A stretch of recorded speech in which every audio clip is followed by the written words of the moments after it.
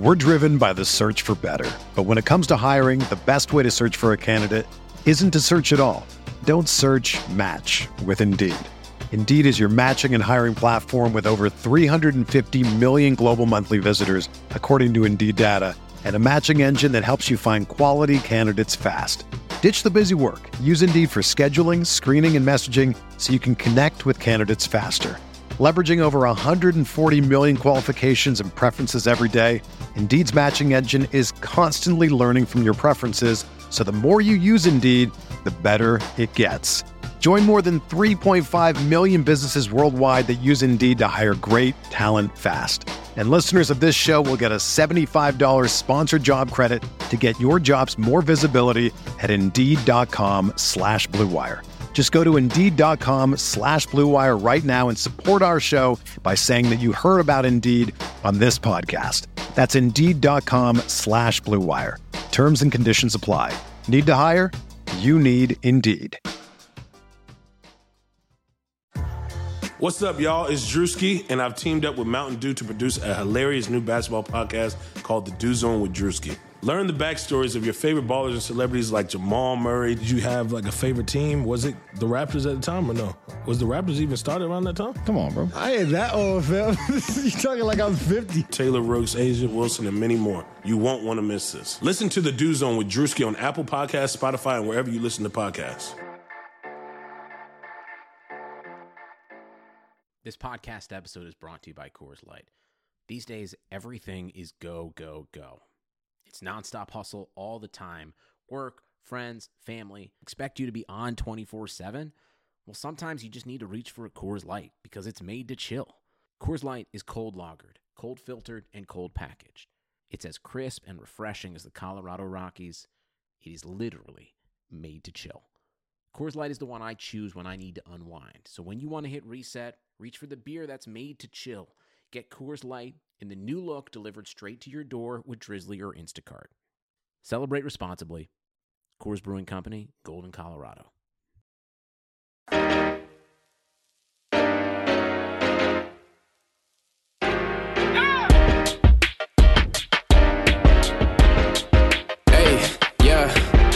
I feel like Kobe in the fourth quarter. This is the Day More NBA podcast brought to you by Blue Wire Podcasts.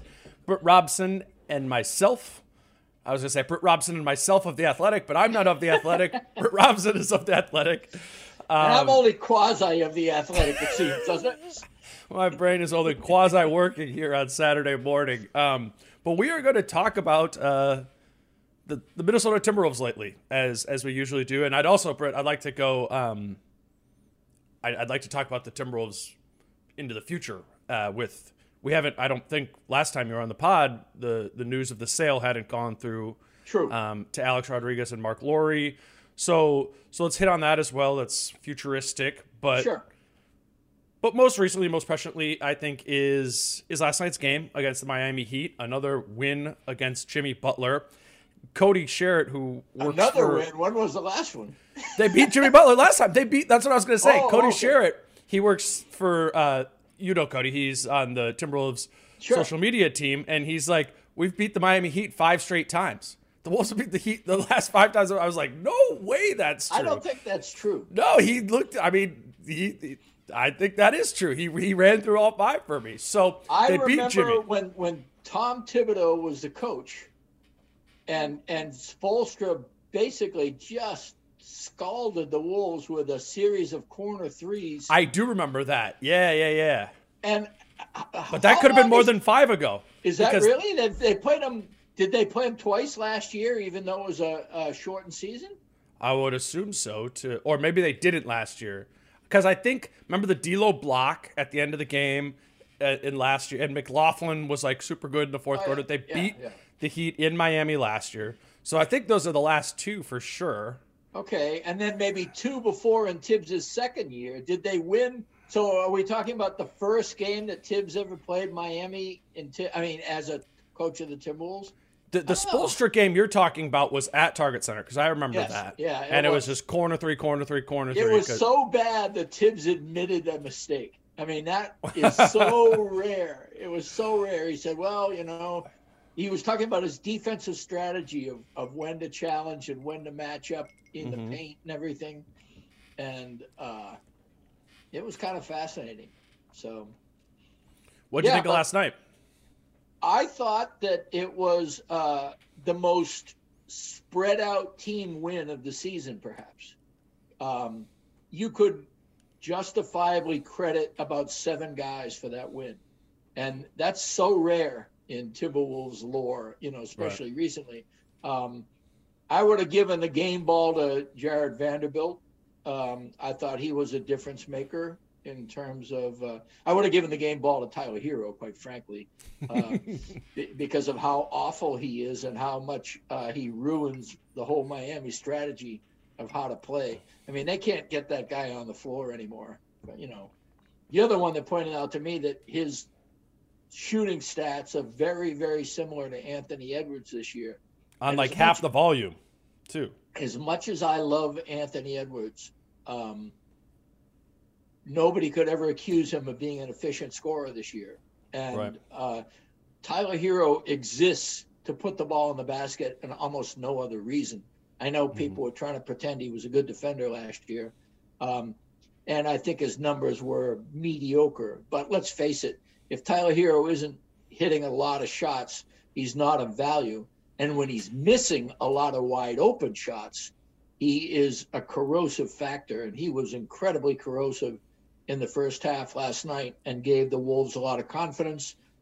He was coming in on the second unit, which meant that the second unit that was playing without Cat in foul trouble was more than holding its own, which enabled the Wolves to have Cat and Ricky Rubio, another guy who had an exceptionally good game, to come in and really make a difference. And so it wasn't the Cat show, it wasn't the D'Lo show, which has really been pretty much the way the team has won recently, is having those two guys just take over late in games. And so I was impressed. It was well-rounded.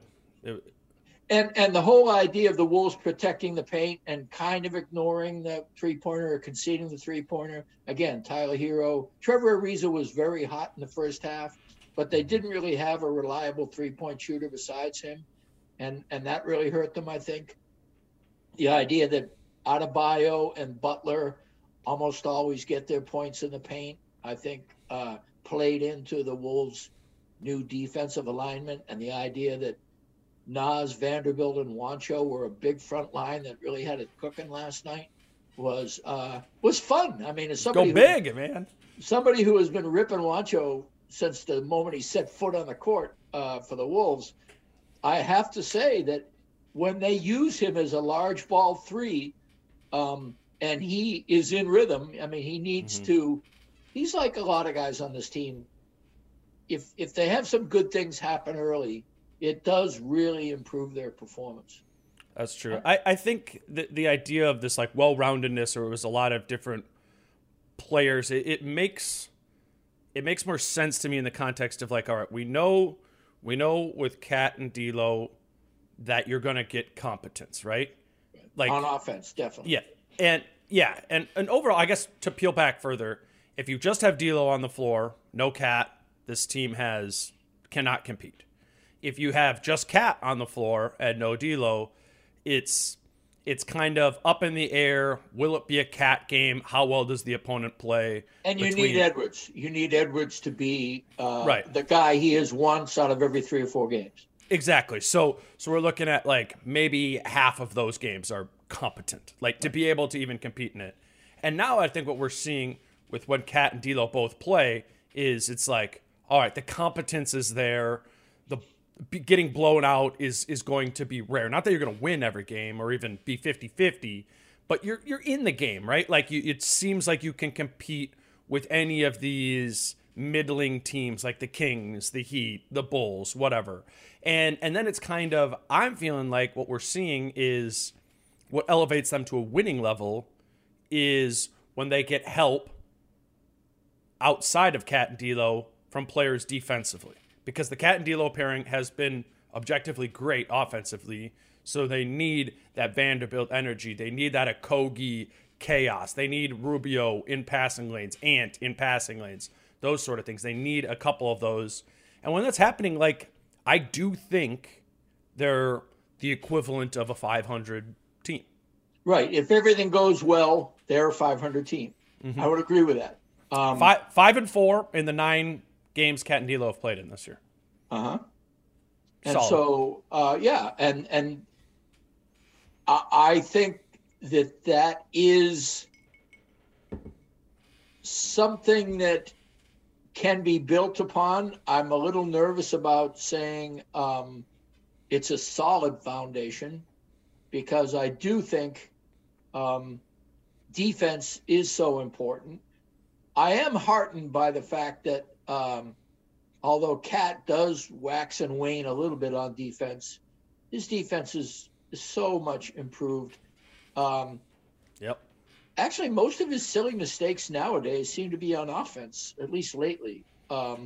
He did make a couple last night that were. Yeah, I was gonna say he kind of got those exposed, like in that first quarter, right? Like going back in the drop, misreading, going up on the guard versus falling back on Bam. That is his thing. That is the thing that if there is a way to fix that, and some guys just are who they are, and he has cleaned up a lot is somebody when they dribble penetration right at him and he makes a decision to contest, he is going up straight far more often, and he is getting in position earlier. It seems like he's not hesitating to make the decision as to whether to leave his man or not. Mm-hmm. And I think part of that is because he leaves his man less often. So when he does leave his man, it seems to be much more rapidly decisive. And I think that's really important. I don't know whether that's Vanterpool, the other assistant, not Vince, the guy who's now kind of tutoring him. Hansen, is it? Kevin Hansen. Yeah. Kevin Hansen. Somebody, or maybe it's just Cat himself, dedicated himself to something. I would give Cat himself a good amount of that credit, not to take away from Hansen or Vanterpool, but yeah, but I think you just start to see it, like, right after a while you become, I don't golf, but like from what I can gather from my friends who do golf, it's like when you actually have your golf swing coach filming you, doing what you're doing, you go, oh my God, in my head, what I've been intentionally working on or focused on, what I think I'm doing is so not representative of what my swing actually looks like on film. And I think in ways Cat was kind of like dismissive of the film and was just relied on, not that, I mean, he was forced to watch film by the team, but really started like kind of peeling it back in slow motion like you would with your golf swing. I do think that has started to happen this season because, it is some of those small technical things where he's less often getting just totally exposed defensively. And that's what I would say for the smarter part of the media contingent that ripped on his defense. They were like, you are doing these same things over and over again defensively that leave your backside completely wide open, or you're fouling in these situations. And it was these repeated errors on defense that you're like, these are correctable and you're not correcting them. A lot of those he's done this year. And it's interesting, while you were saying that, it dawned on me that this is the hallmark of bad teams, is that Cat has justification for saying the things. I mean, he can de-emphasize the obvious mistakes that we see by saying, I'm getting besieged by dribble penetration from all angles. That was accurate. So that he is able to say, and he said that. Exactly. He is able to say, I mean, and that's why, Cat's going to feel like, hey, I have a viable defense here. It's like people want to rip on me for bad defense. Well, you got people coming at you left and right, putting the ball in the basket. What are you supposed to do? I'm like the guy with his finger trying to plug 4 holes in the dike. So, do you remember when he would used to say that he's like, that's why I love playing with Covington, because he'll be back there to have my backside, which really was, if you looked at it technically, that meant when I fucked up and overexposed myself, then Covington's there to be like my rim help, right? Or once the guy goes past me. But that was that isn't a good plan, like to be reliant on that at all. And Covington wasn't good at that. That wasn't Covington's best defensive skill set. So I'm curious how Cat would answer that question, because you've asked him about that lots of times before. Right. And he's like, when I got Rocco next to me, when I've had KG next to me, who are the other guys? Tayshaun, he said, Tayshaun Prince. I wonder if that would still be his answer to the question of, like, when do you feel most comfortable defensively? Part of me might think that would say, like, in this freedom that he's had to go defend out on the perimeter. I was about to say the same thing. He would deflect the question. He would say, now we have a lot of variety here. Yes. I can imagine him saying, opponents don't know what we're going to throw at them. I mean, it might be me out on the perimeter now. It might be, And that's also, it's like, we're laughing at the way he would say that because we know the mechanics of it, but that's not actually wrong. And that might actually be what he's best at. Cat is not an unintelligent individual. He is a smart guy. And so, I mean, he's his own worst enemy sometimes in terms of the way he phrases things. But the logic behind what he thinks oftentimes is very, very sound. And so Cat is smart, but he doesn't always realize that other people are too. That could be. All I know is that I think that he doesn't think that people well, this could be agreeing with what you're saying. He doesn't think that people understand his viewpoint, when in fact they do understand his viewpoint. It's just that we also want to add a contingency to his viewpoint that partially besmirches his viewpoint. So that might be on us. No, I don't think it is. I'll take the cat role in this now. I think my viewpoint is valid regardless right here. Okay, so overall with this defense, though, like, for me, I've been for 2 years now, been saying play more aggressive defensively. This Cat back at the rim every single time. This is a terrible plan. Don't do this. Like, the definition of insanity is doing the same thing over and over again, expecting different results. They've started doing different things, very much so defensively, since the All-Star break with Chris Finch in tow. And so part of me is like, yeah, this is great, smart coach. But I also got to like cop to the fact that the defense still sucks. Right. The numbers are as bad as ever. So I think the question kind of becomes, is this indicative, right? Is this how do we project it going forward? Will this strategy, over 82 games next season lead to a better defense? Because the truth of the matter is, with solid is enough, it was weak. I thought it was overly conservative, but it was also like, it's going to get you the 22nd rated defense. Like, yeah, what you pointed out is that the floor is elevated. Yes. Mm-hmm. And I was a valuable insight for me. I think it comes down to what the culture of an organization is, and that begins with the head coach, I believe, and extends through the general manager, Pobo, whatever. The problem with Ryan and Gerson was that was flipped, and it was the Pobo with the priority and the head coach with the assent or disagreement. But I am still convinced, despite his protestations, that Chris Finch is an offensive coach. He is not a defensive coach.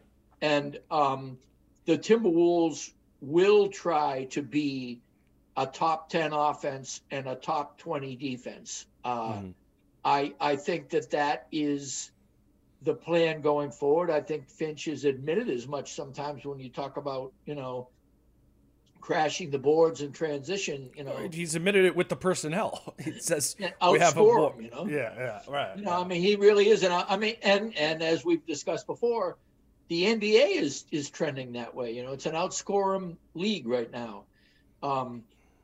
And I was looking at the net rate, or the offensive and defensive ratings of the Wolves and the Cat and D'Lo minutes this year, with not just these 5 games, all 9 games, which is only 174 minutes. But I mean, I think for me personally, when when I'm just looking at lineup pairings. Like, that's enough for me to start gleaning something from it. You're right.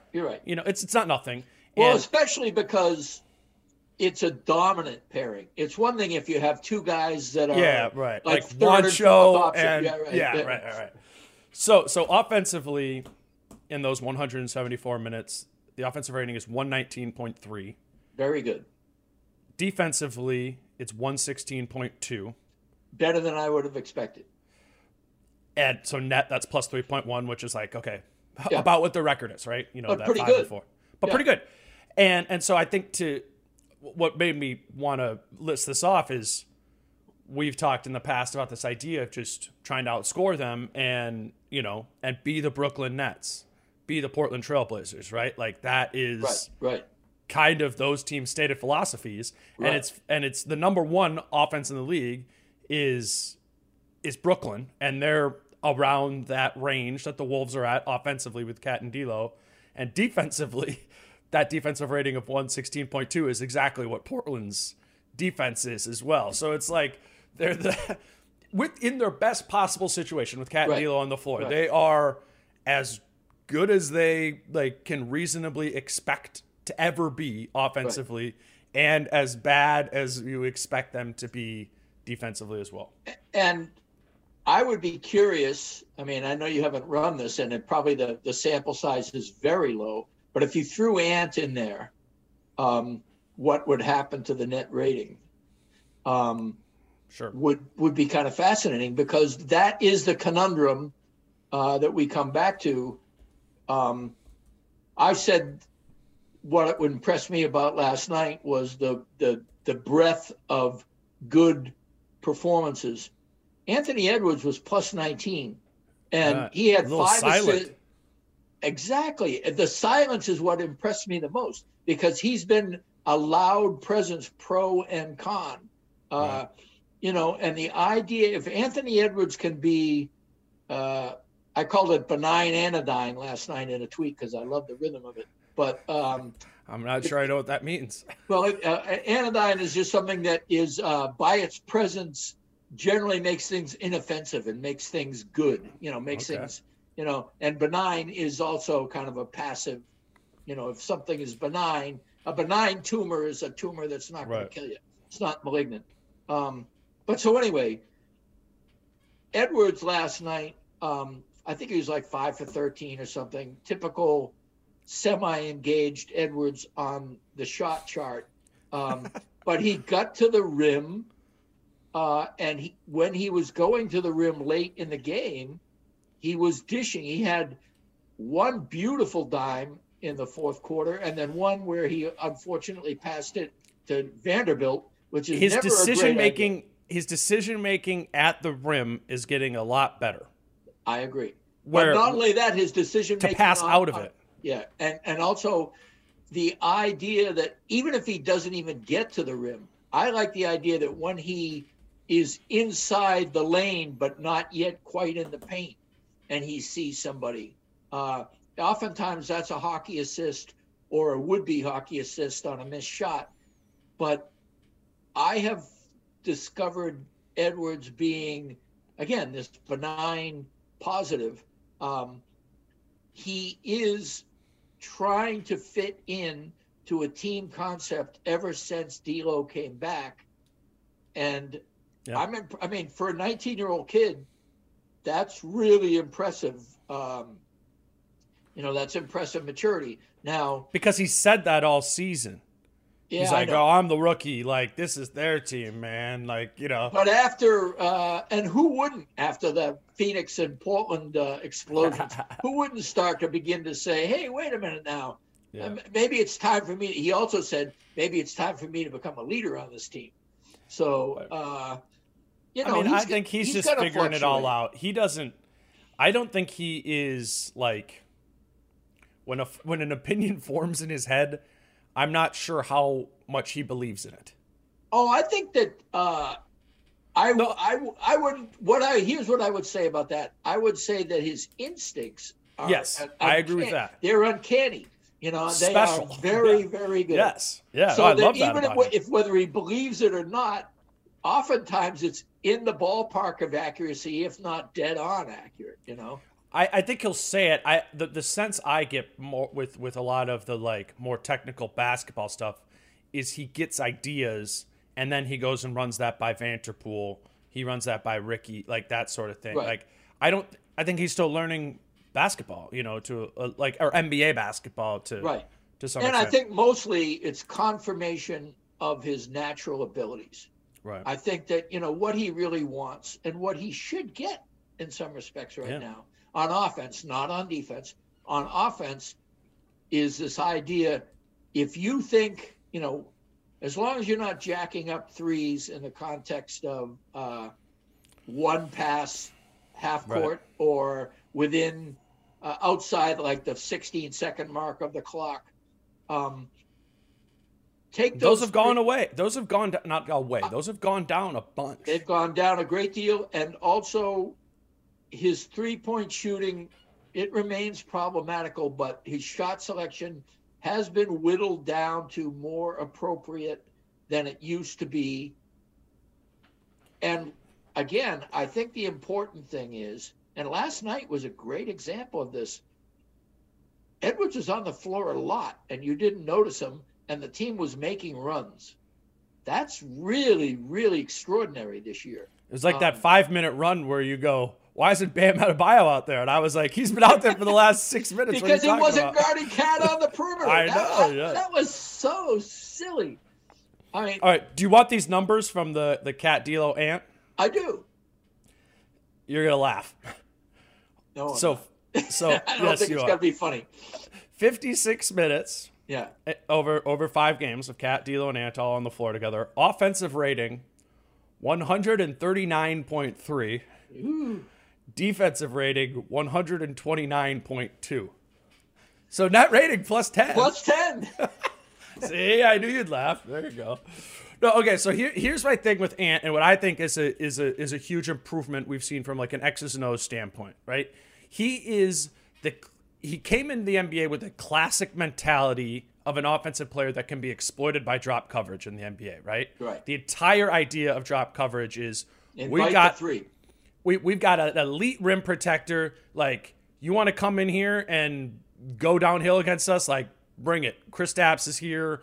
Jared Allen's here. Whatever. Like, you can do that. And so we're gonna wait back, which is inherently, you know, daring you to take the shot, preferably like show and hesitate enough to dare you to take that 16-footer.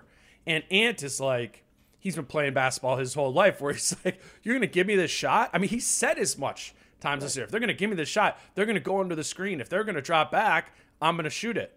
And because the NBA is so efficient offensively, I mean, in comparison to what happens in college basketball or high school, like, that doesn't work. You're going to lose in the long run. And Ant had his, I don't know, what would you call it, like 20, 25 game stretch there where he was getting the opportunity, and we're like, I'm looking at the numbers every night and tallying them up of like, all right, that's 11 straight games of under 50% from 2, you know? Right. And that's how we got these Tyler Hero numbers, is so much from that stretch of time where he was given the high usage and he was dared to use it by drop coverage by other teams in the league. And Finch, who very, very rarely gets specific in the way he calls something out, called out the shot selection of 3s versus 2s. And then basically spun it. He said, flip it. He said, flip it. Go. It's 2/3 shots, 1/3 at the rim. I want to see that flipped.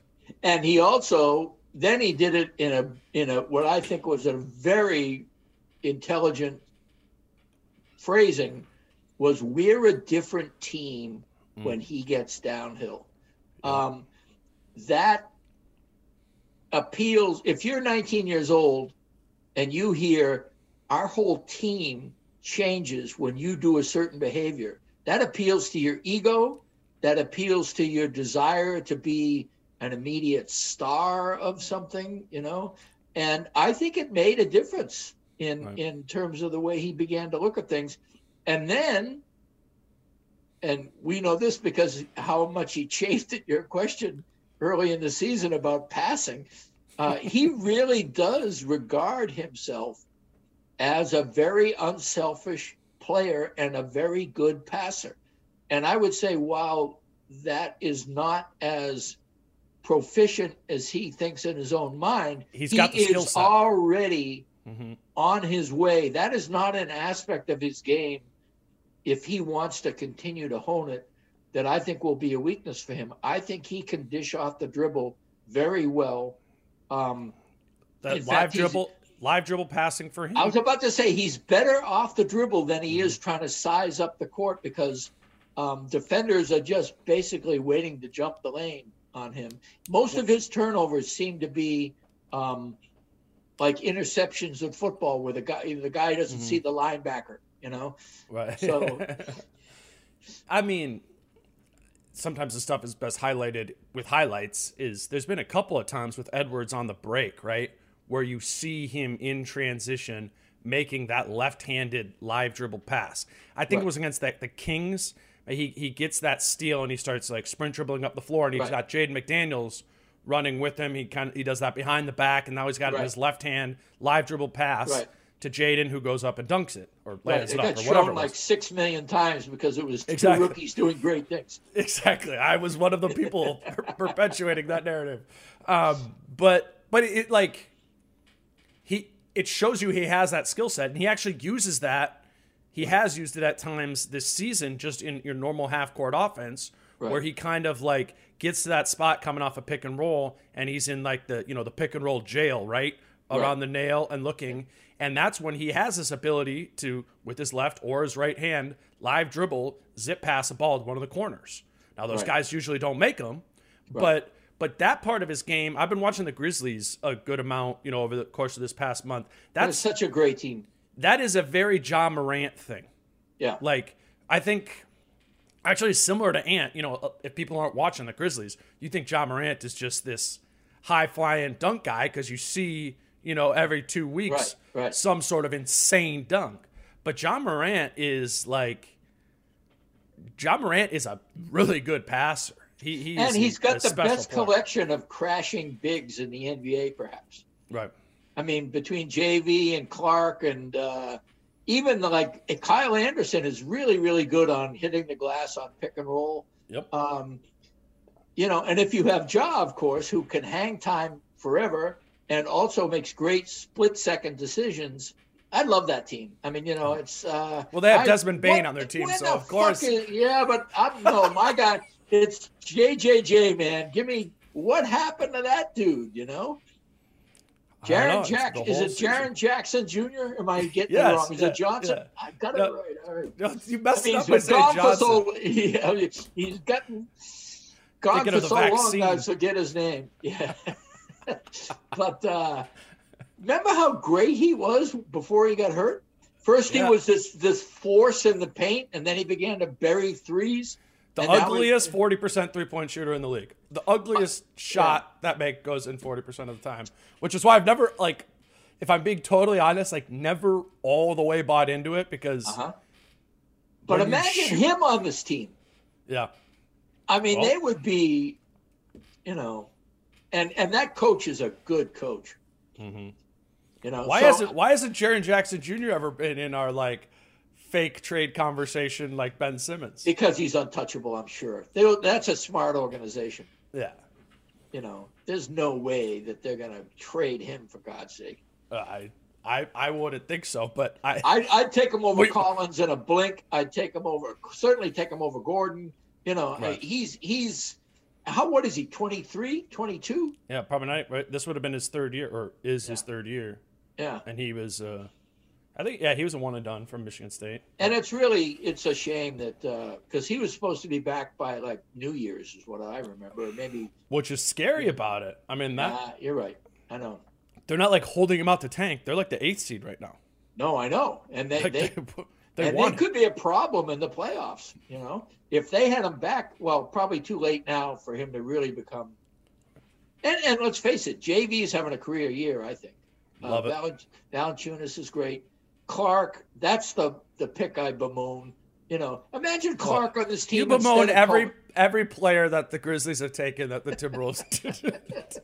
Imagine Clark on this team instead of Coleman, though. Yes, Britt, I've imagined that many times. Could have had Sarge to boot. Give a shout out to Andy Grimsrud. Six man of the year, arguably, Dario Saric. Well, he's in the right role. He's a backup center on a team that has a great center get in foul trouble a lot, and he plays with that first unit a lot. Mm-hmm. With Chris Paul a lot. Chris Paul makes six men, man. Schroeder should have won it last year, and I know. Wait, who did win it last year instead? Why am I blanking out? It was Trez, wasn't it? Harrell. Yeah, Montrezl Harrell. Because of points. And Jordan Clarkson's been good, but Jordan Clarkson will win it this year because of points. But Chris Paul, Utah's really good. Yeah. But I would, if I had to vote last year, I would have voted for Dennis Schroeder. Because that's you love OKC last year. Well, true. I just love, I love those guys who actually, you clearly do improve. Yes, that's what I'm saying. Yeah. Yes. I mean, who have been like 5 years in the league at a certain level, and like in year 6 or 7, they're better, and they're better for a reason, I would think we're fusing six man and most improved here, but although we don't have votes. And to be fair, Saric was really good in Philly. It's just that he was in the wasteland of Minnesota for a while, and is so tough on himself. I've never seen a player. Self-berating, He still does that, though, in Phoenix. Oh, I know. But he has less opportunity to do it because he's successful. That's true. Well, naturally, I make one comparison to Anthony Edwards and John Morant. We're gonna take a deep break, a deep breath, then a break, and let's talk a little bit about the ownership change.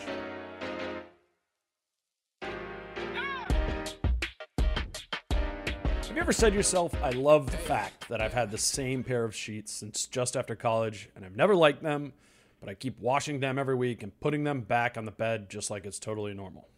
Well, stop it. Brooklinen can make that voice in your head and the bad sheets on your bed go away. Brooklinen was started by Rich and Vicky, who also tried to boost their home essentials in a way that didn't cost them an arm and a leg. And when they couldn't, they founded Brooklinen, which is the first direct-to-consumer bedding company. They work directly with manufacturers to make luxury available directly to you without luxury-level markups. Brooklinen has a variety of sheets, colors, patterns, and materials to fit your needs and tastes. Brooklinen has over 50,000 five-star reviews and counting. They're so confident you will love their products that they even have a 365-day money-back guarantee. And Brooklinen is also so much more than sheets. They've got comforters, they got pillows, towels, loungewear, more. So go to brooklinen.com and use promo code MORE, my last name, MOORE, to get $25 off when you spend $100 or more. Plus, you get free shipping. That's Brooklinen, BROOKLINEN.com, and enter promo code MORE to get $25 off when you spend $100 or more, and free shipping. Brooklinen.com and use promo code MORE at checkout. All right, Britt, I have intentionally... when we've been at these games this week together, somewhat tried to stay away from the topic of Alex Rodriguez and Mark Lowry, taking over the team, because I want to just kind of have a longer conversation with you about, or I don't know, longer, but actually bounce some of the stuff off there, because I do think our preference, you and I, is just kind of the way we live Timberwolves is more day by day, right? And so a win against the Miami Heat that's where we are at in our heads right now. Right. But I think, for a more rational, more sane Timberwolves follower, you look at this month of April, and the Timberwolves story is the team being bought by Alex Rodriguez, right? And that has potential profound impacts on a whole bunch of different directions, for good. Certainly it suggests a possibility of good, and it also suggests a possibility of what's going to happen, Sure. And so what was the good may not happen in Minnesota. Right. Is that where your head went when you hear this news happen? Well, I think you'd be crazy not to, because that's the survivalist. You know, if you're a Timberwolves fan, you don't want to not be able to see your team. And for me, as an NBA fan who has lived in this city since 1985, the idea of, you know, for 4 or 5 years, I didn't have an NBA team, you know, in what is now my hometown. And the idea of not having it, you know, as I teeter off into old age, it pisses me off. And that's one of the reasons I've always been a lot more of a defender of Glenn Taylor than most people.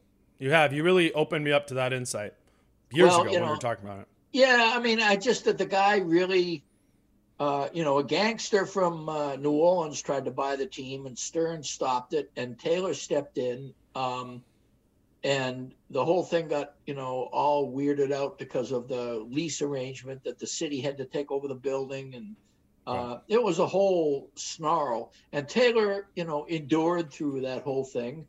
And then, you know, I mean, for people who say he was a terrible owner, and you know, there's plenty of ammunition there. Believe me, I understand that. But he paid KG $126 million for 6 years. Early. Well, to the point where they rewrote the collective bargaining agreement because it was such a lucrative deal by such a relatively podunk franchise in flyover country that they were worried about, well, Kobe's deal is coming up soon. How much is he going to get if we don't put a cap on this? To the point where Shaq and KG were the grandfathered in contracts. For the longest time, they made more per season than anybody because the salary cap hadn't caught up to that 50% getting to that level. And so it actually really penalized the Wolves. Two things penalized the Wolves in that period of time.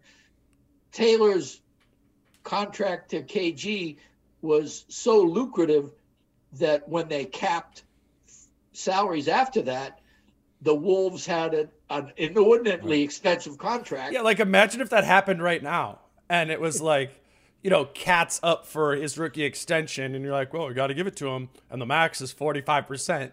And then they rewrite the collective bargaining agreement next year. It can only be 20%. Actually, it's going to only be 20. Yeah, that totally screws you. Exactly. Like, and so I would go nuts about that.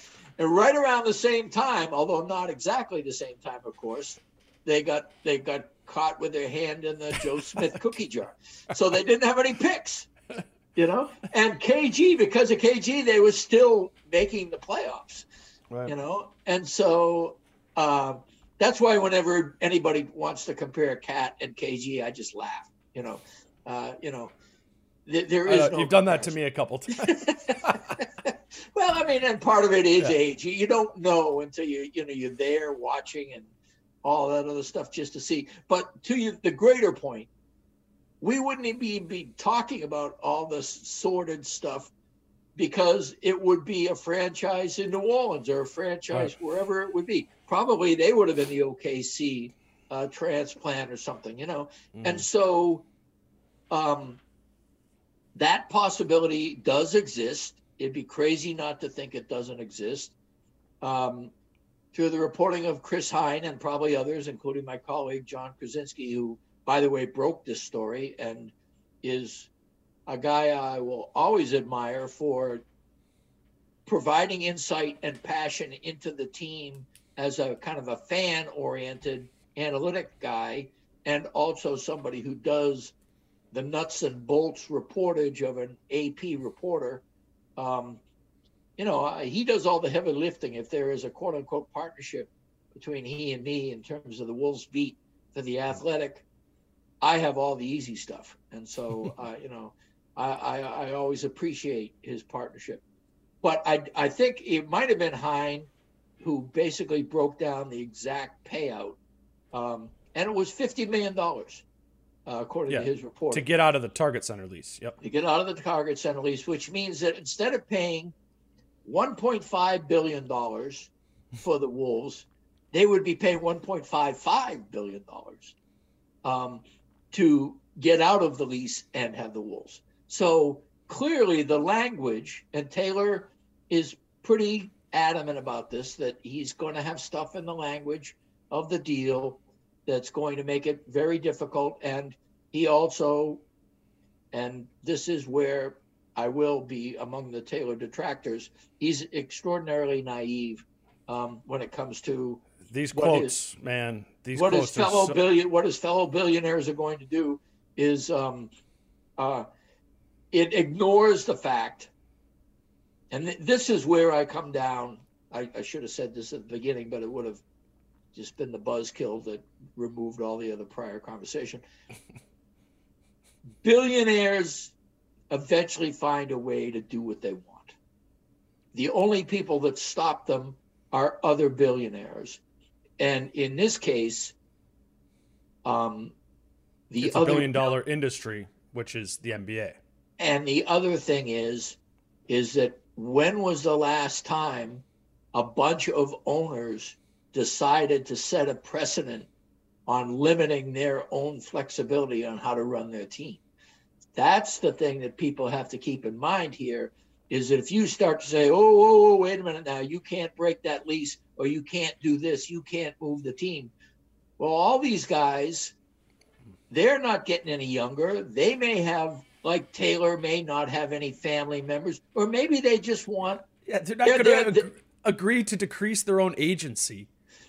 They're planning on eventually selling their, for ownership. What people never get is that it's the ultimate cost of selling the team. It's the inflationary cost of franchises that is what these guys are all making money on.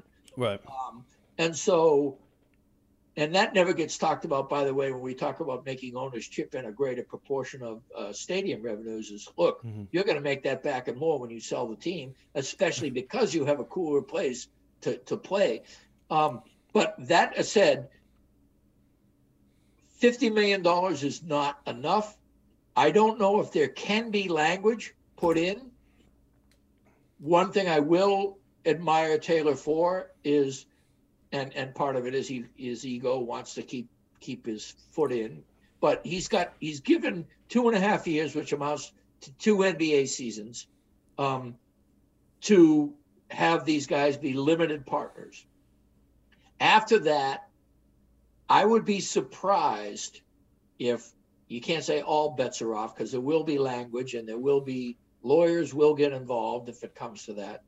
But most bets are off about what recourse the city or Taylor or anybody else, other NBA owners, these guys, if they feel like it, can go somewhere.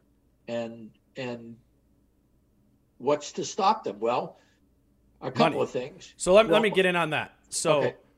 So what Taylor put out most recently is what he said is there will be a $2 billion relocation fee.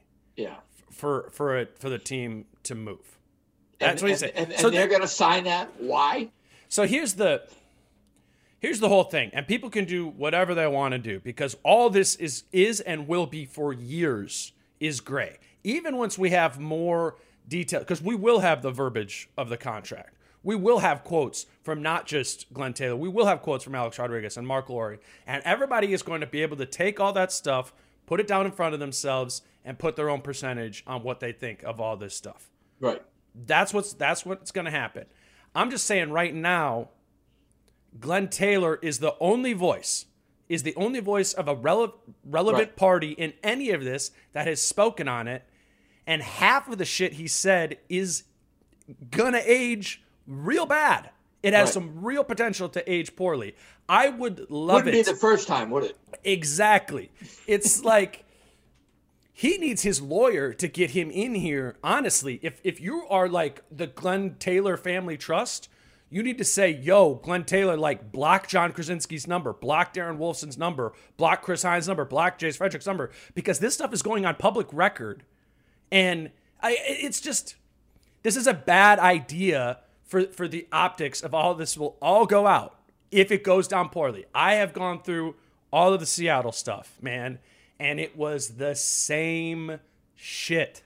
It was the same thing. And they're throwing out these ridiculous numbers of the relocation fee, all that. Schultz said the same thing in Seattle about that. You know how much the relocation fee was to Oklahoma City? $30 million. So, yeah, I mean, that's 10 years ago. It's going to be bigger. $2 billion? Like, do you understand? Like, that isn't a $2 billion fee. What Glenn is, like, trying to assert here is, oh, if you move the team to Las Vegas, you're going to have to pay all this taxing and you're going to have to build a stadium that's going to cost you all this money. Like, yeah, maybe then you can get to $2 billion. Maybe eventually owning a team in Las Vegas. Maybe another city that wants an NBA team won't spend a dime on infrastructure and stadium costs. Yeah, that would be only the first time in history that that would happen. But he's making it sound like it's like some because otherwise it's a fee. It's not a fee. Those are expenses of future infrastructure. That is not what a fee is. Like, the fee's not going to be $2 billion. That quote is poor, and people are going to run. But that's the thing, is people are getting set. If this move does happen, which I don't think is I'm not saying that's more likely than not. People are getting fed a bill of goods right now by Glenn Taylor, and they're trying to protect themselves by the fact that they want the Timberwolves to stay in Minnesota. They want to say, I love the Timberwolves. I love basketball in Minnesota. I want all these things. Glenn said it's going to be in the contract. Glenn said it's going to be $2 billion. Right. Don't fucking listen to Glenn. That's what my suggestion would be to everybody is wait till Mark Lowry talks. Wait till Alex Rodriguez talks. Wait till the league talks. Or do your research on what has happened at previous stops, because Glenn Taylor is not a good person to listen to. It is not a completely encompassing fact here. And I would say the same thing to the journalists, too, covering it. Wait for this picture. There's going to be a lot more information to come, and there's going to be a lot more voices. Right now, the only voice is Glenn, and he's naive. And let's take that $2 billion figure for a second and say that it is not wound up in stadium costs or whatever. Yeah. Who is getting that money? Seriously, I mean, the owners. Is that what the assertion is? If somebody is shelling out $2 billion, then are you really saying that this Lowry and A-Rod will have to pay $2 billion divided by 29 to all the other owners? Which can you imagine a lawyer having fun with that in court? I mean, how? That's why it's not real, man. It's not real. It's like $2 billion. That's essentially what you're saying is this franchise will cost you $3.5 billion. Yeah. If you want to do what you want with it. And so that extra $2 billion is in future infrastructure costs that might come down the pipe. Is that what he said? No, that's the only way you can find a way to make it $2 billion. I would think so too. Yeah, it is. How are they're not gonna? The thing is, though, I'm at the point where I'm not willing to say I think it's more likely than not. I don't know. I think both are real possible. I think a big thing the Wolves have in their corner is the league. Like the league can put up some serious resistance. Expansion, and they don't want. I think the league is going to eventually allow Las Vegas and Seattle in, right? And I think it's going to be some fat fees, and those are, that is a typical. Those are expansion fees. Those are typical ways of soaking, new people for the benefit of the existing people. But then those new people are the existing people, right? And so that will make a bunch of money for the league to recuperate when they expand, and that right. And I can see all of that happening. I can see all that happening. One of the things that I think, and this admittedly is hypocritical of me, because I am not a proponent of gouging public dollars to pay for private facilities. I've opposed every stadium plan that is predominantly publicly funded because I think it's bad politics.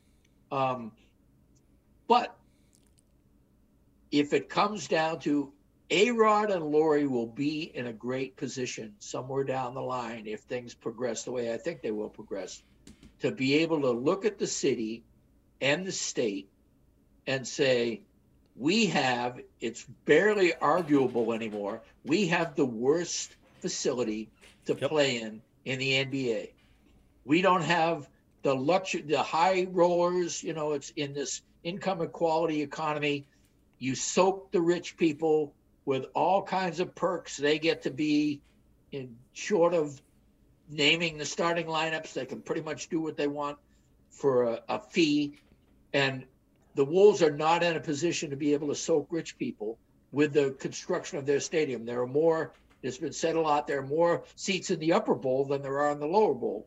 And the suites themselves, I mean, we're in them now for our things right now. I'll tell you, I would not want to be a suite holder and look around and say, well, this is luxury, boy, So no, that's a huge factor, is that if the Wolves had, when they renovated the stadium, what was that, like 5-6 years ago? And it was a good upgrade. They did the best they could with the dollars they had. If they would have, then built something new, if they would have got the money then and built a new stadium, now when Rodriguez and Laurie come in to buy the team, if that still would have happened, now you're 6 years removed from a brand new stadium, right? Or you maybe just broke ground on it.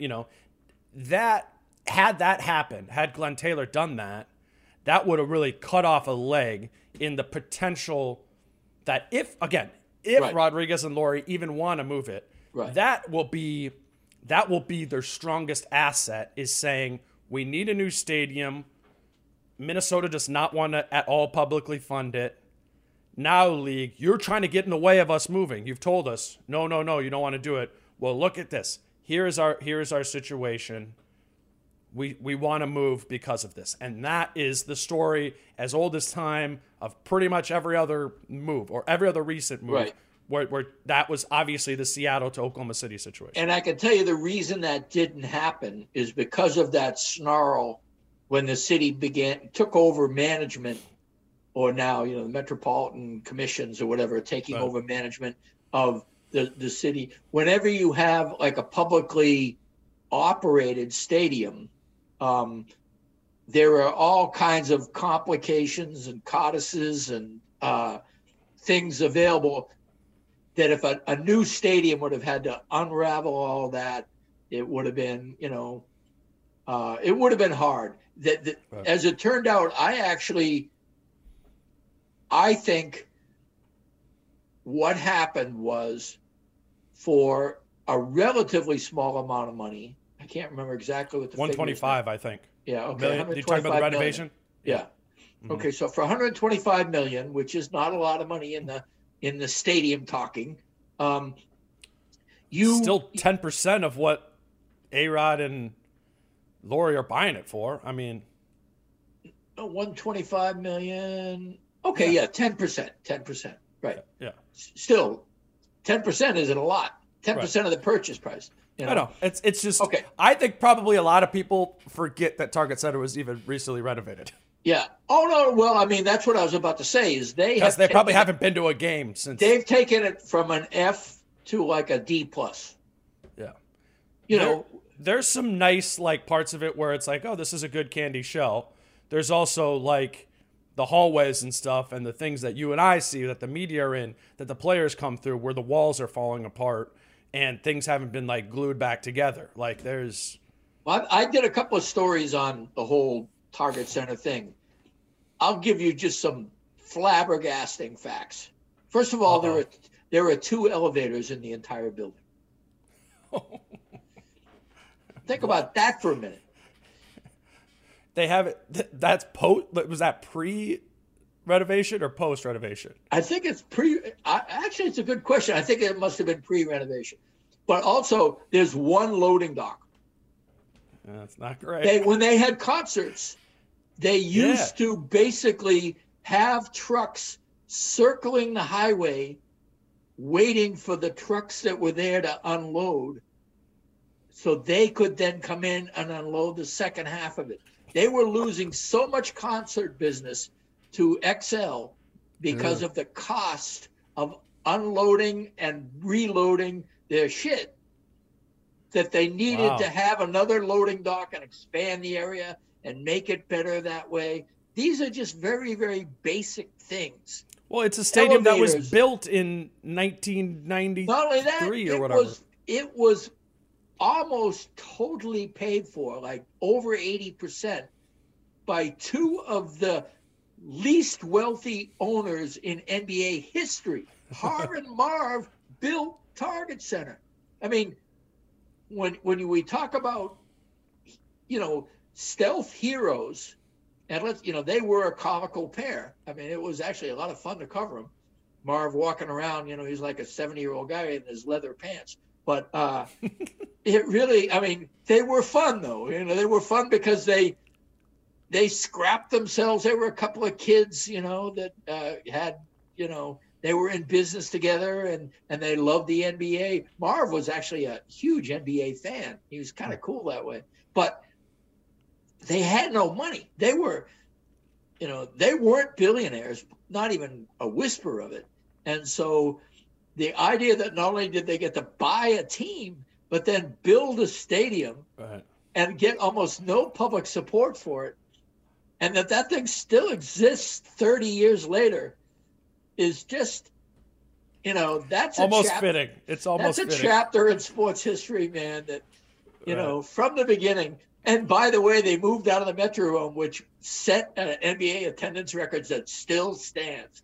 The Minnesota Timberwolves have put more people in seats for an NBA season than anybody, more than the Showtime Lakers, more than the dynastic Celtics. Yeah, man, that's why it was the year of Pooh Richardson and Ty Corbin and Bill Musselman, and people did not sit down. Everybody stood at the beginning of the fourth quarter. I mean, it was just, and the Metrodome was sold out for the Wolves.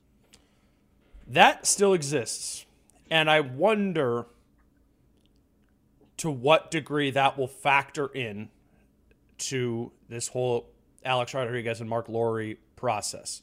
This understanding, because there is a case to be made that, as a lot of people have, of like, well, what even is the major value of moving the team? You're going to have to go through all this stuff. You are going to have to pay some relocation fees, not $2 billion.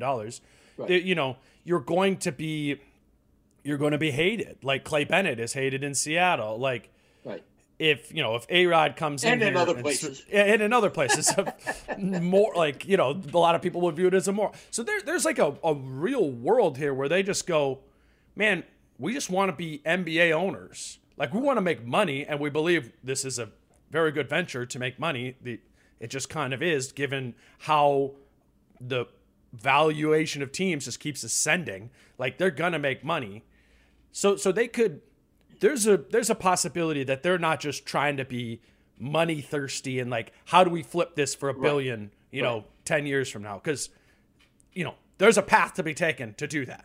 And then that's what I'm highlighting is that. But it's also very possible that they would want to stay. And what's cool is that, what is A-Rod now, like 45, 44? I mean, I don't know. Yeah, but I assume he's in his mid-40s.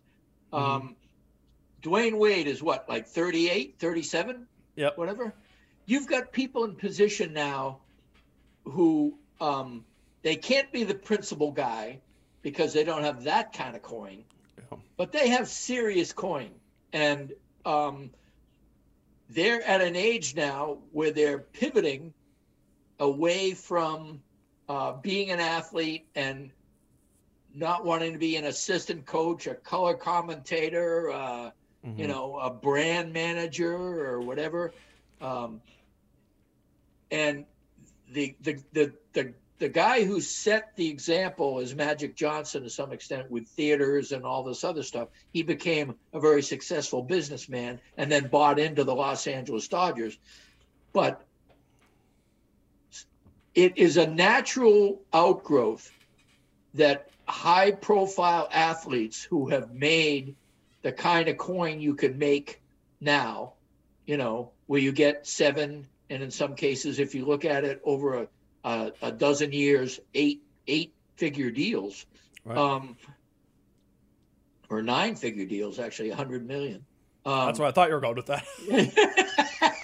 I don't know what was going on. Anyway, 9-figure deals, and they invest their money. Let's face it, I mean, in this. Well, that's what A-Rod's done, man. A-Rod, like, people, you know how we would always talk about, like, literally you and I would talk about KG. We're like, yo, everyone, like, KG doesn't have the money to, like, be able to do this. Like, he's going to be a limited partner, not a minority. Like, this minority partner that there is. He's going to be the emblem. Yes. He is not going to be the bank. A-Rod is a different story. As I understand it from some people I've talked to, A-Rod, made way more money than KG did. Well, maybe not way more, but he made more money than KG did in his playing career. Right. And, and KG had that whole snafu with the financial advisor. Yep. Snafu is probably an understatement there. Right. But A-Rod made more money and has invested his money. Right. I've heard that. I think his whatever his net worth is on the internet when you Google it is not reflective of what it actually is. Right. He is currently the richer of the two between he and Lori. Oh, now really? Lori will be. Lori has he's been in a bunch of different companies and all sorts of things that he's got his fingers in a bunch of different pots and things that could sell and all that to blow up his net worth enough to maybe. Right. Maybe that net worth changes in 2 years. Maybe that's part of the reason why there's a mentorship window. You know what I mean? So they have, maybe by that point, they'll have the $1.5 billion. We're out of the recession that we're in right now. Some of those sort of things. I think that's, that's a factor here. But A-Rod that's different than D-Wade. That's different than, this A-Rod doing this is MJ. Well, they wanted to buy the Mets. Right. Yeah. Can you imagine? I mean, to be even in the conversation, and I understand a much richer guy just kind of strolled in and flicked them aside, but to be even in the conversation of buying the New York Mets means that, they weren't laughed out of the room, as far as I could tell. They, didn't have the money that this new guy did. But speaking of laughed out of, go ahead. The distance between the New York Mets and the Minnesota Timberwolves is vast, in cachet, and but cost. I mean, but an NBA franchise. Yes. Once you peel the name tag off of it, there is value. There's substantial value in that too. And especially if it's a classic buy low. They're in a pandemic. You got a 78-year-old owner whose family doesn't want it. The team has been historically terrible. If there is ever a time to buy an NBA franchise low, it's now. So what do you make of this Mark Lori guy? How much reading have you done on him? I haven't done much reading on him at all. I do know that he is already a billionaire, from what I understand, isn't he? Well, I don't want to say. I don't want to say things. I've talked to some people, and I don't have anything like. I think he is going to become a billionaire, if that makes sense. All right. But he's had all these public comments or that story on Vox, which is diapers.com. I thought there was so many jokes to be made about that, but. I'm hoping the joke is never made about how Kat tells the story of stealing an A-Rod jersey from Walmart, the company that Mark Lori was the CEO of, only for 20 years later for Mark Lori and Alex Rodriguez to steal Minnesota from whatever. I'm done talking about that. He's an interesting character, as I can gather it. This Mark Lori guy, and he's talked about a city of the future, and it seems like, kind of just like, okay, one of these super rich guys who's probably smart, but maybe kind of squirrely. Squirrely. There you go. But I wonder how much of it, and I actually don't even want to take credit for this idea totally, because I've been doing these locker room app live stream things, and a really smart dude who's come on and asked questions all the time and talked about it. He really pointed to the fact that Minneapolis, if you are a squirrely dude who wants to create a city of the future, that's your stated goal, like there's a reason to see value in that. Sure. In Minneapolis. Right. And he comes from Walmart, where he exploded their e-commerce. That's where, a lot of his wealth, a lot of his personal cachet came from. Right. You can't help but look at Target and Target's presence in Minneapolis and finding a way, to really synergize the franchise with them, the city with them, and create, this very 2020s, 2030s city of the future idea. Like, I'm curious how much he's actually thought about that, because he strikes me as a guy who almost exclusively thinks about things in that sort of way. Well, Does that make sense? would be great. That's all. This is totally new information for me. I usually try to leave all that bullshit away. But the idea that he could interest a bedrock business locally like Target, which, by the way, is made out like bandits, pun not intended, during this pandemic. I mean, they have done fabulously well. That's why so they have a lot of cash lying around right now. Yeah. And so if there is a way, for example, to, maybe it's a matter of what type of meal do you want served to you when you arrive at the basketball game? It will be made for you, and there will be a table for you. Here's your menu. Britt, I think that is even more very localized to the games and the game day experience. I think what Lori wants to do is invest in citywide infrastructure to put in this idea outside of specific to the Timberwolves. It sounds like the Norm Green Village, or like the right. or Ziggy and the whole apartments ringing the Target Center. Something where the infrastructure changes immensely, and there is a mogul behind this idea of what has changed the city to look cooler, and he wants to be that mogul. Now, that can be infrastructure in terms of the way you receive your goods. That can be infrastructure in the ways that you use your transportation. What is the light rail versus all these sort of things. So just kind of re-envisioning what Minneapolis or Minnesota, maybe call it the Twin Cities, Minneapolis, St. Paul, what that can be. If you read that article, he seems like the guy who he's like, I've already done it. I already made my money. I've already won that game. How do I,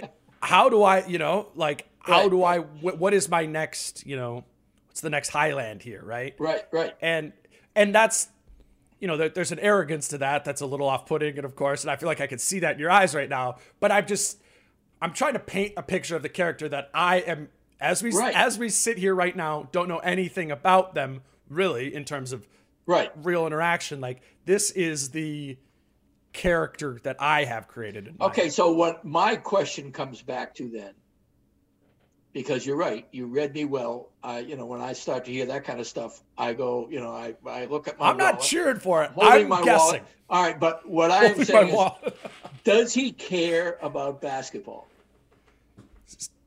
That would be purely speculative. Well, and that to me, and the guy's a jerk 7 ways to Sunday, but he is a cool guy 8 ways to Sunday, so he's fine with me.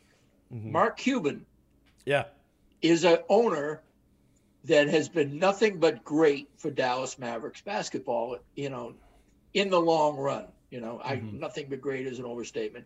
But for the most part, why would you would always want, to me, he is the epitome of a great NBA owner. He immediately upgraded all the things around the team when he joined the team. He's been really good about his hiring decisions. He's at every game practically. Seems like he kind of stays out of the way. Yeah, and kind of. Well, maybe getting better about that. Well, Rick Carlisle and Don Nelson have been there forever. Yeah. Gerson Rosas was there for 3 months. Exactly. And they let him go. Yeah. I mean, that's impressive in and of itself. True.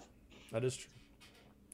I think that's the hope, right? Like, if we are going glass half full here with this whole Timberwolves situation, because as we acknowledged, there is this scare tactic. There is this something could change.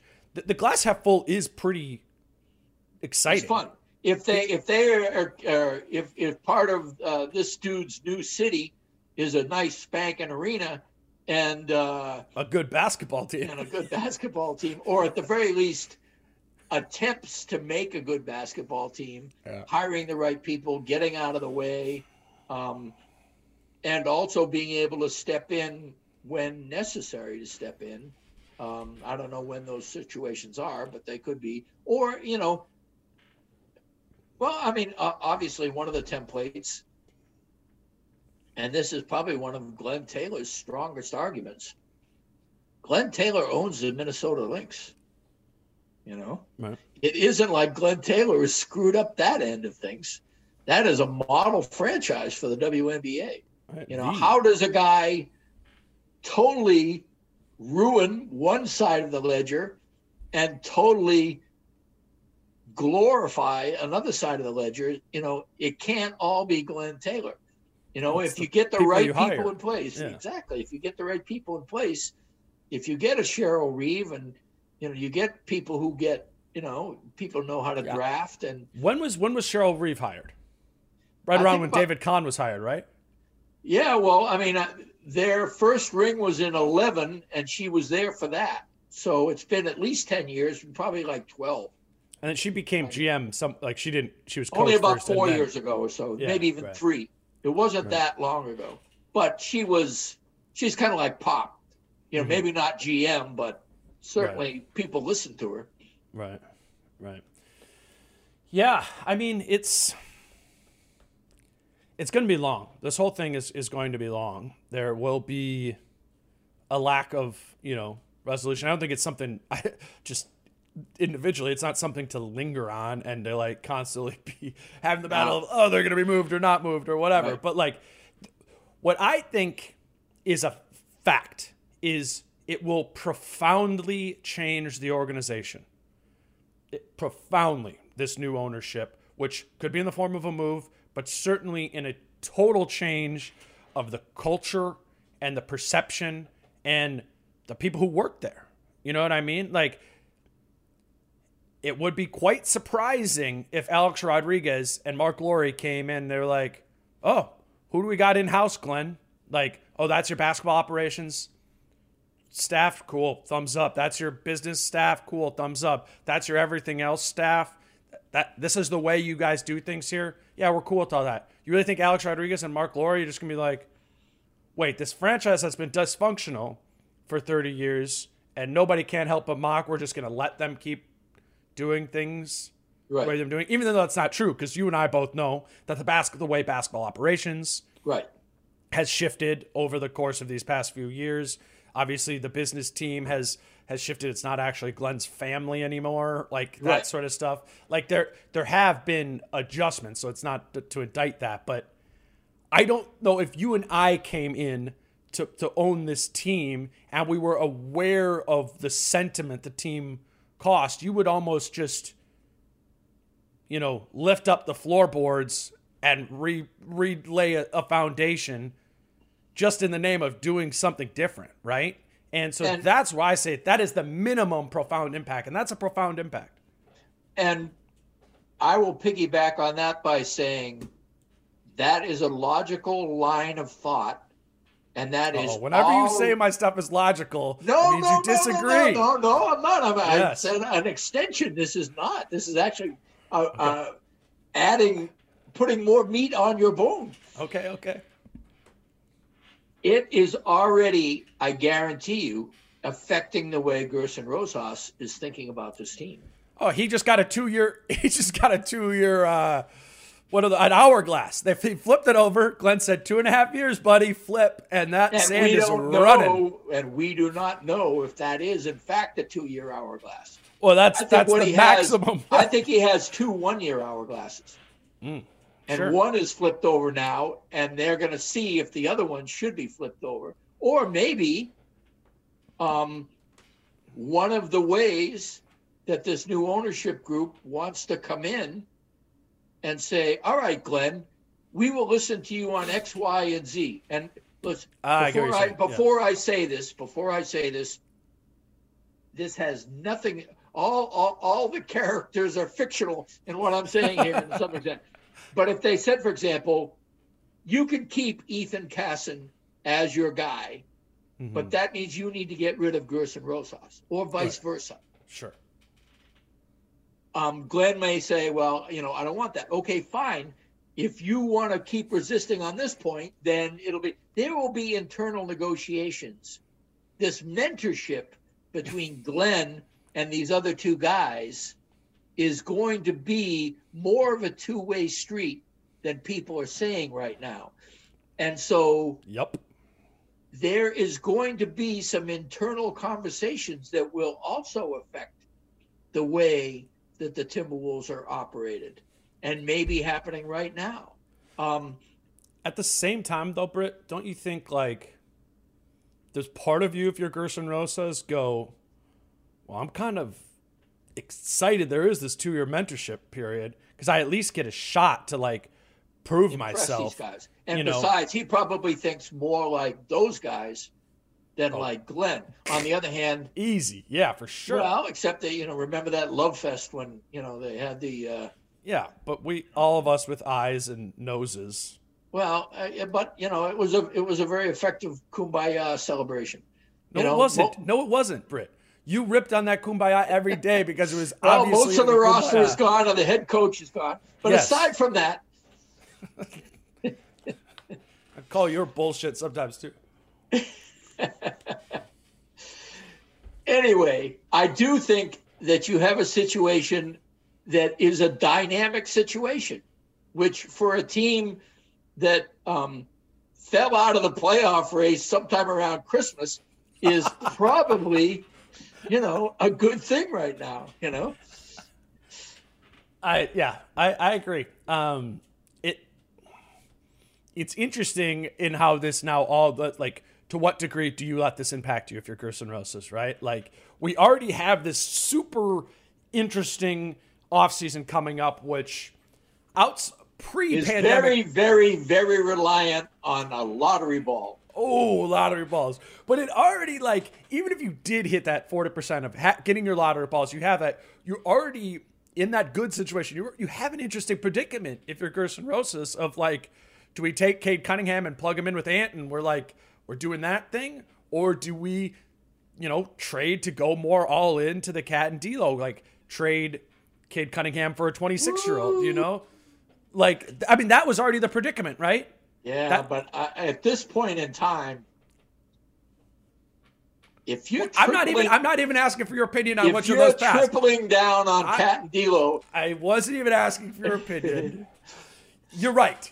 But that was already this whole thing that the Rosas had to choose one of those paths, right? Right. That is what the thing is. That's right.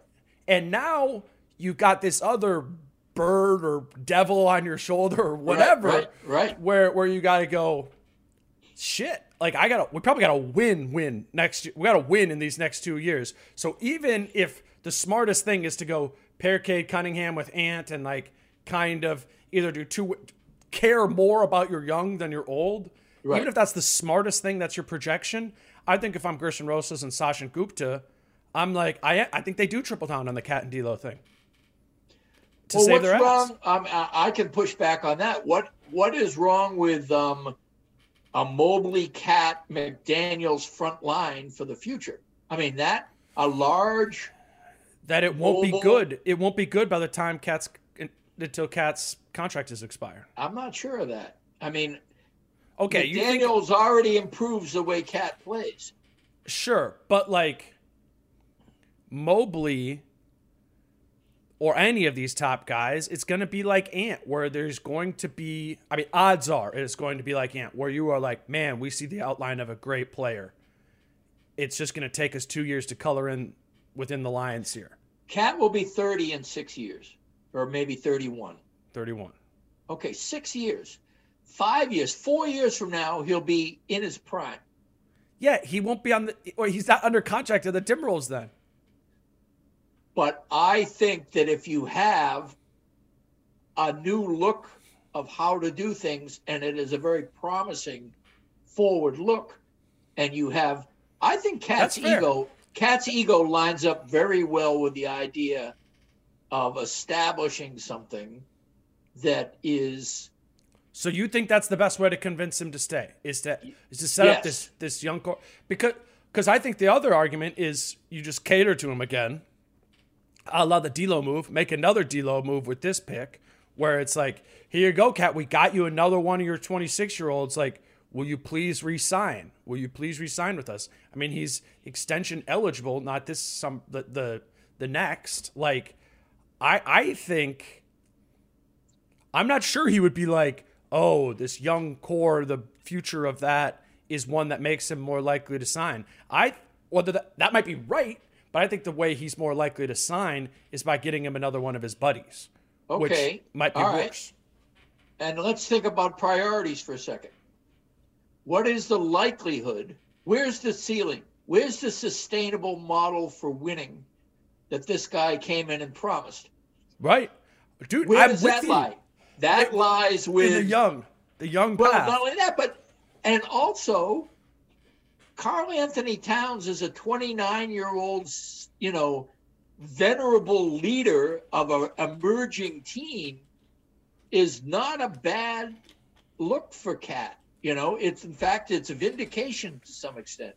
Sure.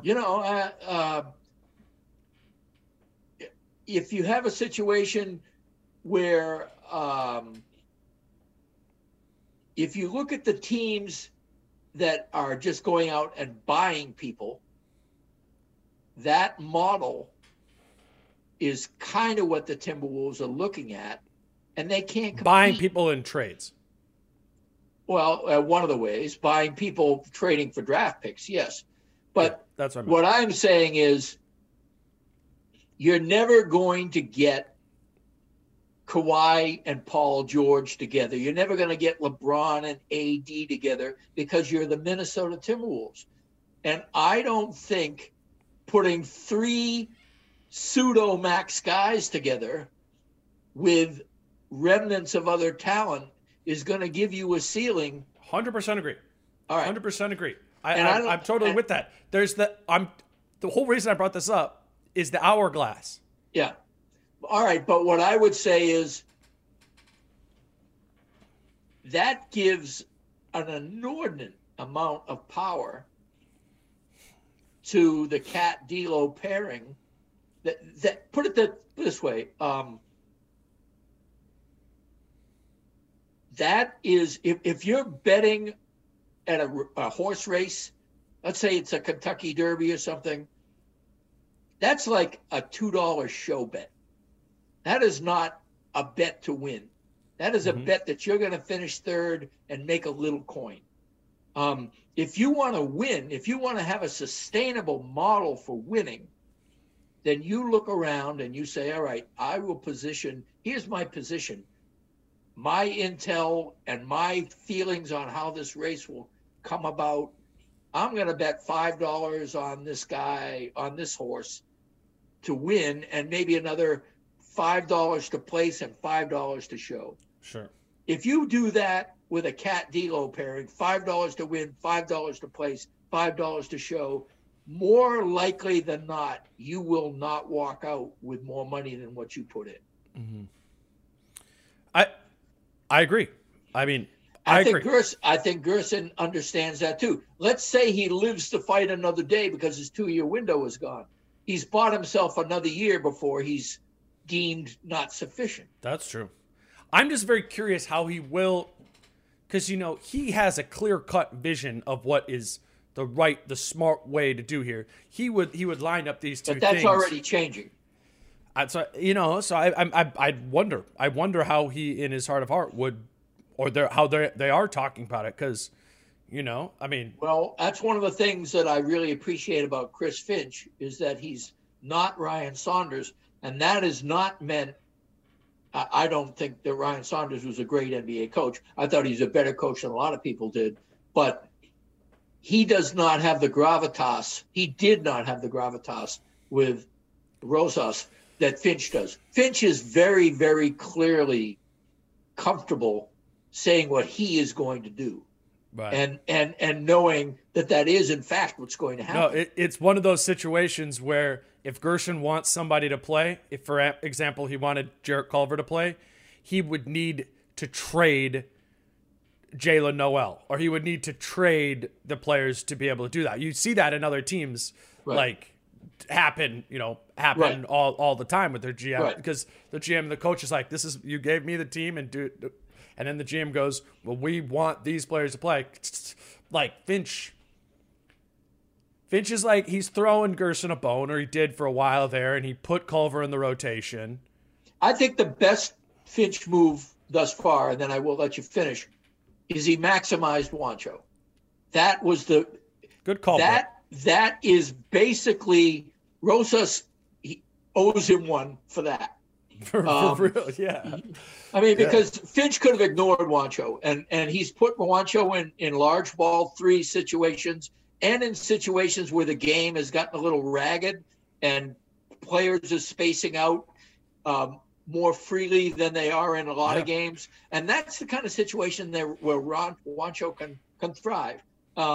He has used Juancho because he is said Juancho is technically a 4, but under certain circumstances, he's a different kind of 4, and this is the way he should play. Sometimes Juancho's almost a 5, and sometimes Juancho is a 3, I mean, there really are ways where Finch has maximized his capability. And which, to bring it back to the point, is very helpful to Gerson Rosas, who is in this situation where he's going to be scrutinized over his moves for the past 24 months. And, 2 of the most glaringly negative, I guess you could say, moves are obviously Culver 1, but then Juancho has been 2. And not only trading for him, but doubling down on your bet on him. And you could argue the Rubio, D'Lo, the whole point guard construction is which Finch is also a defender of. Finch also talks glowingly of Ricky Rubio. And actually played them. You and I were having this debate the other night when he closed with them for quite a while before. Didn't he eventually put D'Lo on the bench though? No, he closed the rest of the way. Nas came in for Cat, but that was well, Cat fouled out. But yeah, they did. They closed it up. Finch has done. I've been impressed with the way Finch has walked the line between his own mind and what he knows the team that Rosas envisions and the team that he has. Right. I think he's done a good job of walking that line. And that'll be helpful for Rosas in this process of his own time. That was always, I always thought that Ryan Saunders was the scapegoat in waiting. That has been executed now. Great detective work on your part there. Yeah. Well, I mean, and obviously a Greek chorus of fans are going, waiting for what? I mean, why didn't we scapegoat that dude, many months ago? So at the end of the day, it needs to be Chris Finch's team more than Gerson Rosas's team, because a lot of what Rosas has done can't be undone. They are right up against the luxury tax. They need to make the most out of what's there right now. And that is up to Chris Finch. And it's up to Chris Finch. That is the path that there's levels to it, right? It's like, okay, Chris Finch is doing this right now. Now Gerson is tasked with like extrapolating out what Finch can do best into the offseason and putting this roster together. And now we've had this third layer to it added. Of the ownership, right. Right, where we had, previously Gerson felt like the czar of all things. It's not going to feel like that. It's not going to feel like that. It is going to be the chief decision maker has changed once you put in certain ways, right? In certain ways, what it is that Rosas is now the bridge in the chain, which is what a Pobo should be. He felt like oddly more like an owner, though, of like a real president. Right. And he definitely everything I'm touching turns to gold. And then reality hit. But But, you have a situation where nobody in their right mind now thinks that Jarrett Culver is going to be a top 8 rotation player in the NBA. And you have a situation where the organization needs to win games, and maybe they hit it in the lottery. 4%. But at the end of the day, it does come down to, can you build a functional team out of the core parts that you have? And if you can, what has become increasingly apparent is it will look different than what Gerson Rosas thought it would look. And whatever it looks like, whatever it looks like too, will have an impact again on what this ownership does. Right. Like, if 2 years from now the Wolves are still winning 18 games, that's a lot different than if they're winning 48 games, right? They will not be the Wolves. I mean, the Minnesota Timberwolves are very much longer, I believe, if that happens. Mm-hmm. And Gerson because Rosas this will have failed. Yeah. And Gerson Rosas certainly won't be around. Exactly. I think if we're talking very briefly, I know we should wrap this up because you're giving me your at the end of the day. We have to go to the press conference. But they have to get rid of Ricky Rubio in the offseason. If they don't, it's going to be a fascinating, I don't know what the gyrations are to change. I mean, don't you agree? You're the GM guy. I tried to play with this 2 episodes ago after that game of just, I went See, through the I don't whole listen roster. to you, so you probably have already covered this. Well, no, I mean, it's just, you're at this point where I don't know. If you get the pick, you can't keep Rubio. That's another $10 million. You've added, like, Mobley or whoever will cost $9-10 million. That's just how much that pick costs. So now you've launched yourself into the luxury tax. Like, a repeater.